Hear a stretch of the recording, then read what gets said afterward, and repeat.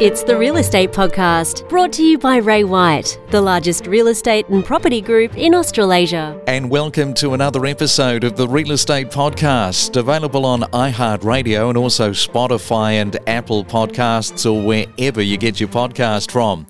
Yes, it's a Friday, June the 3rd for 2022. Coming up in just a moment, the all-familiar voice on a Friday of Rich Harvey.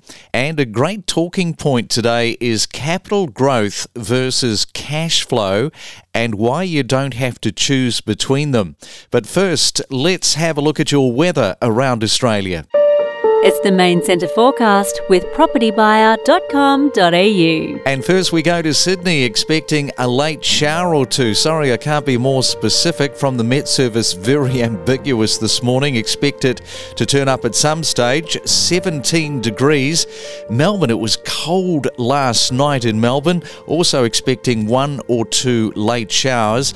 It's going to be cold during the day. Just 13 is your high.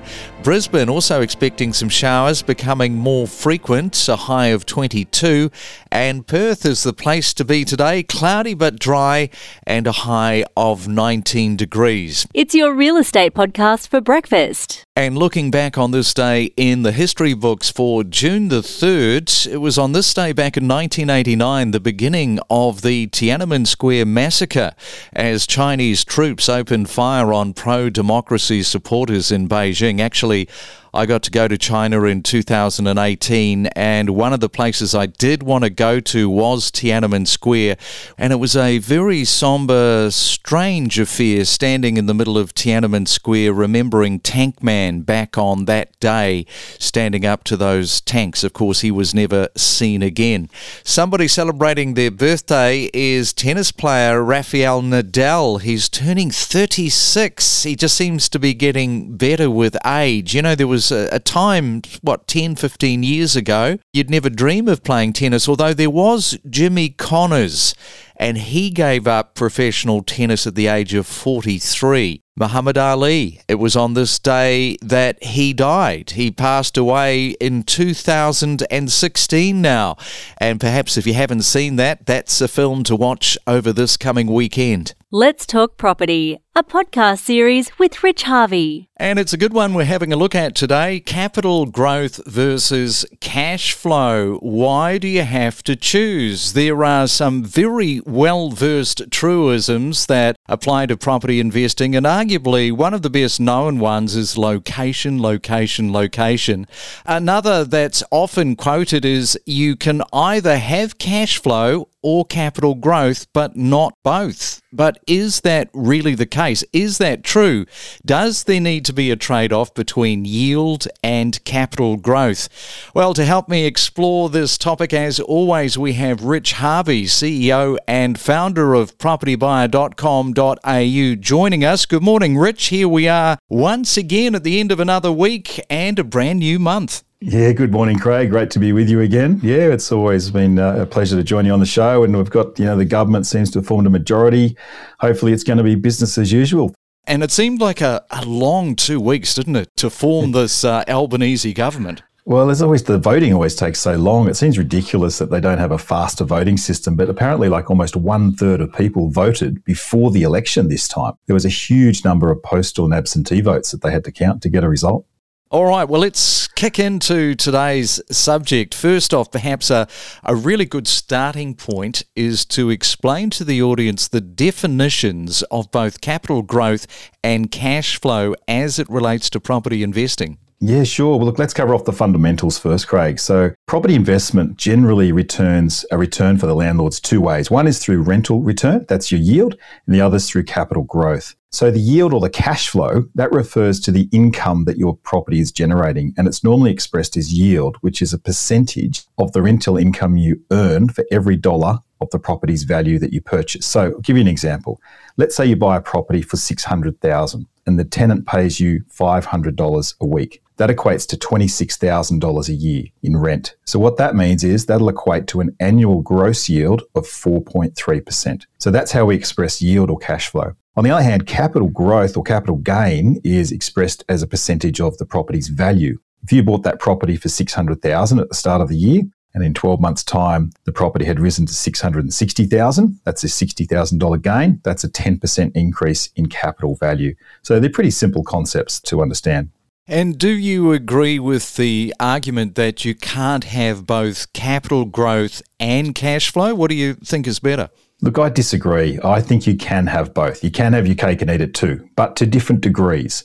You can't always get both capital growth and cash flow in the same property, in the same location, depending on where it's located. So I believe that smart property investors can get both if they know where to choose the right location and match the right property type in that location. The key, Craig, is choosing the right asset and choosing the right location. A lot of people cannot afford to negative gear. They can't afford to make a slight rental loss every week or every month because they need that cash flow to service the loan. Whereas people on higher incomes can afford to negative gear and potentially go through that particular strategy. My position is that you should be seeking a balance in the market. It's no good overextending yourself to try and buy really expensive blue chip property in a really top suburb if you can't afford to hang on to it.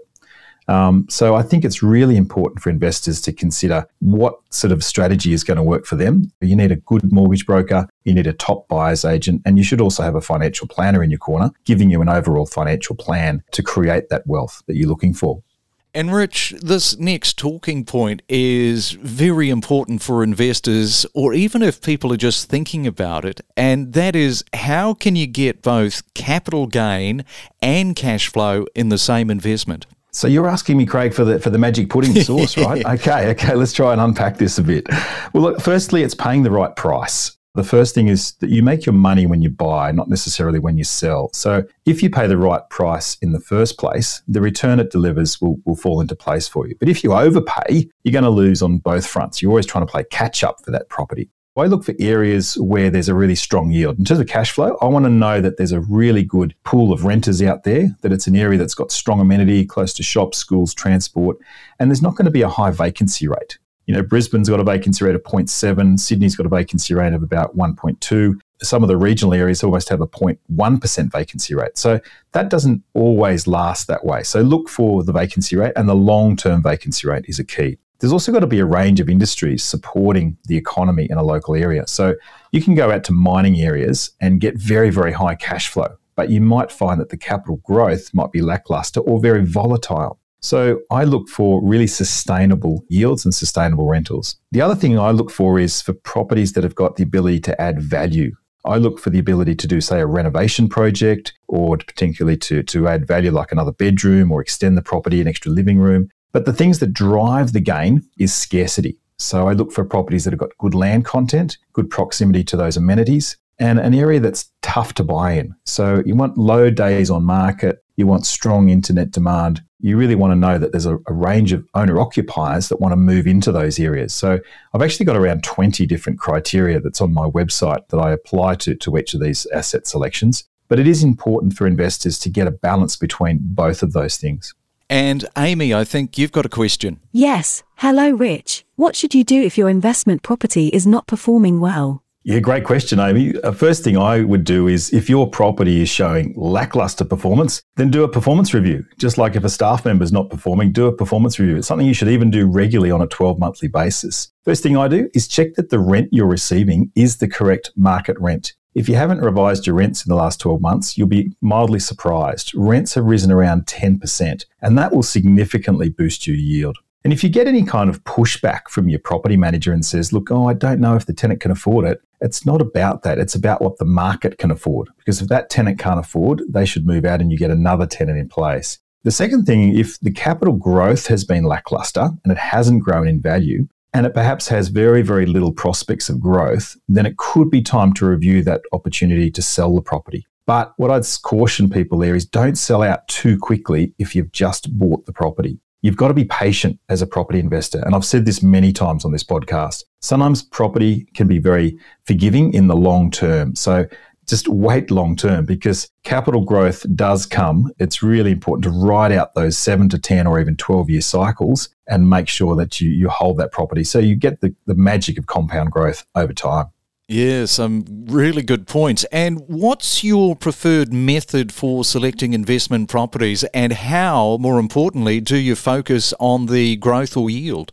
if you look at what drives capital growth, we mentioned before the blue chip location, strong buyer appeal, unique elements, close to a city or a waterfront position, they're all things that will really constrict supply. And home buyers in particular really prioritise that sort of proximity to location. On the other hand, cash flow positive properties are those with really strong tenant appeal, and they could be in sort of the outskirts of the cities, regional areas, or some sort of boom towns. But it's also the layout, the number of bedrooms that you've got in the home, because the more bedrooms you've got, the higher the rent that generally applies. As I said, there's no one size fits all. Your individual strategy is going to depend on your financial position. I like to have a mix, Craig. I like a mix of positive cash flow and high growth properties. The positive cash flow is great for providing serviceability. The banks really love to see strong cash flow, and it helps me to hold and service the property and provide extra income to pay down the loan and provide serviceability to buy other properties. But on the other hand, it's the capital growth of the property that really accelerates your wealth position. If you get a positive cash flow of, say, $5,000 a year, that's great. But if I can get a capital gain of $100,000 or even $150,000 or more a year,